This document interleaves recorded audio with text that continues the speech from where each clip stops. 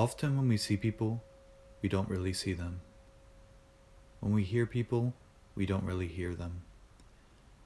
We only know of others through our prejudices, preconceptions, and projections. Our ideas limit us to the ideas themselves, but not to other possibilities. When we are filled with beliefs, opinions, and views, we are no longer here. We must be as still as a lake before a white mountain. When we are upset, we can watch our upset. When we are sad, we can watch our sadness. Instead of reacting, we can notice our breathing, our minds, our bodies, our environments. Then we can be as still as a lake and as solid as a mountain.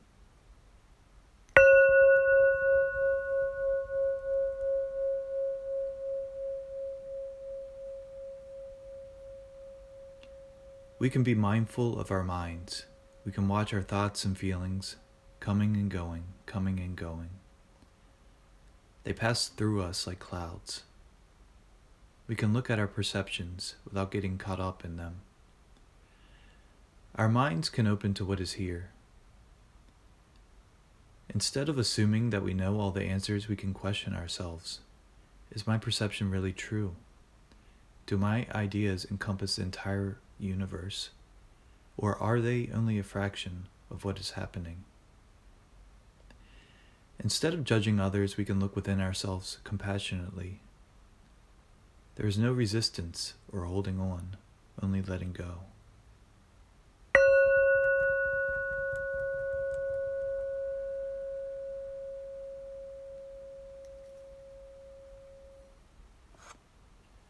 When we look into the conditions that make us who we are, we find that we are not separate. We are interwoven in the changing cosmos. We cannot exist on Earth without our ancestors. Our descendants cannot exist without us either. We are dependent on the air, the water, the sun. We are dependent on the plants, the trees, the soil beneath our feet. Without the clouds, there would be no rain. Without the rain, there would be no plants. Without the plants, we cannot be here. There is no birth, no death, only a continuation of ourselves in another form.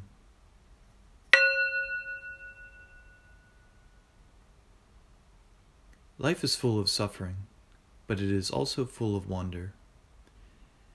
In our distracted society, we often forget about the simple joys of being on this planet. We can step on the grass and brush past the silky petals of blue flowers. We can sigh with the breeze. We can look up at the trees as they sway together in silence.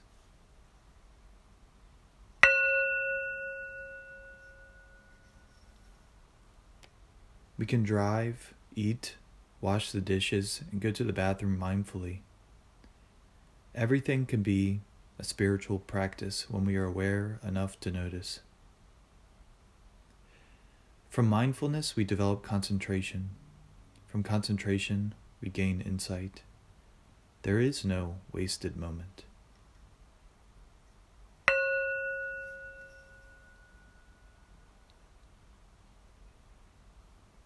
When we look up at the mountain, we see ourselves. When we look at ourselves, we see the mountain. There is no mountain without our perception, but no perception without the mountain. Both depend on the other to interbe.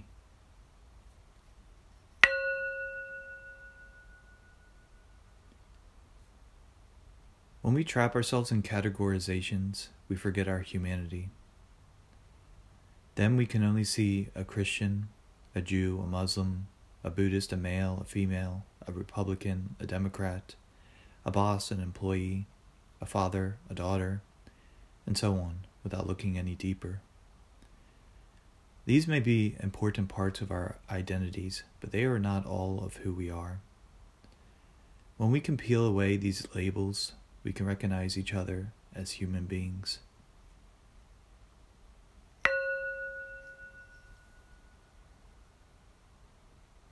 We must be careful about what we consume.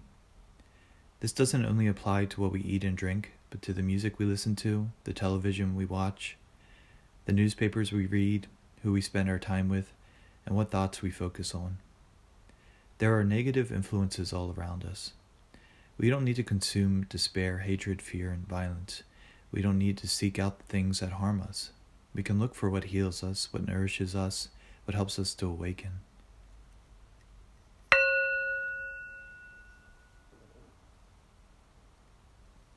We can help to relieve other people's suffering as well. If someone has a wrong perception, we don't need to punish them. We can listen to them deeply, show them compassion, care for them, practice loving speech with them. These simple actions can help us to form harmonious communities and remove discrimination.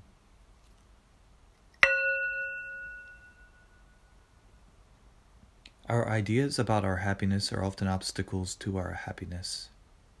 We believe that we'll be happy in the future when the conditions are sufficient enough, such as when we get a new promotion, when we buy an expensive car, when we get married to the perfect spouse, when we buy liquor on a Friday night, when we hold a diploma in our hands.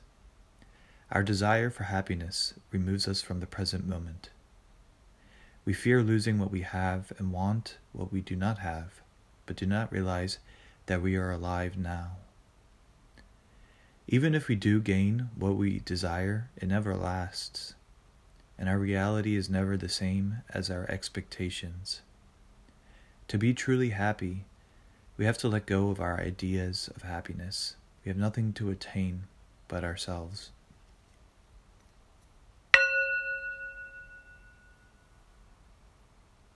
We can treat our in-breath and our out-breath with tenderness. In meditation, we are not straining to show how much we can endure from our sitting. We are caring for ourselves as if we are holding a baby in our arms. We cradle our anger and happiness and fear and disappointment. We are lovingly aware of our joys and sorrows.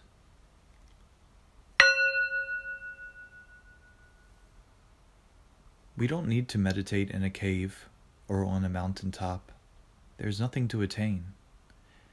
We already are who we want to be in the future, but do not realize it. There's nothing lacking in us. When we can be at peace in the present moment, feeling the warmth of sun on our skin, tasting the juice of an apple, listening to the birds and the leaves, we have already arrived. Nirvana is nothing more than the sound of rain.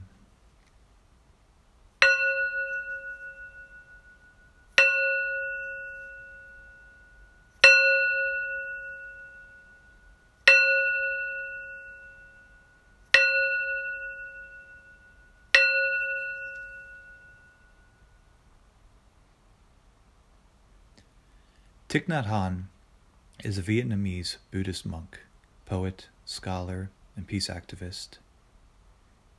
He was nominated for the Nobel Peace Prize by Dr. Martin Luther King Jr.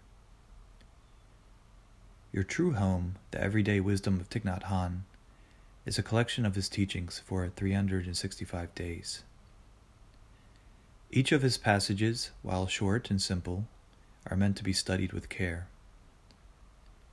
For those who practice mindfulness and compassion, Your True Home is a book of transformation.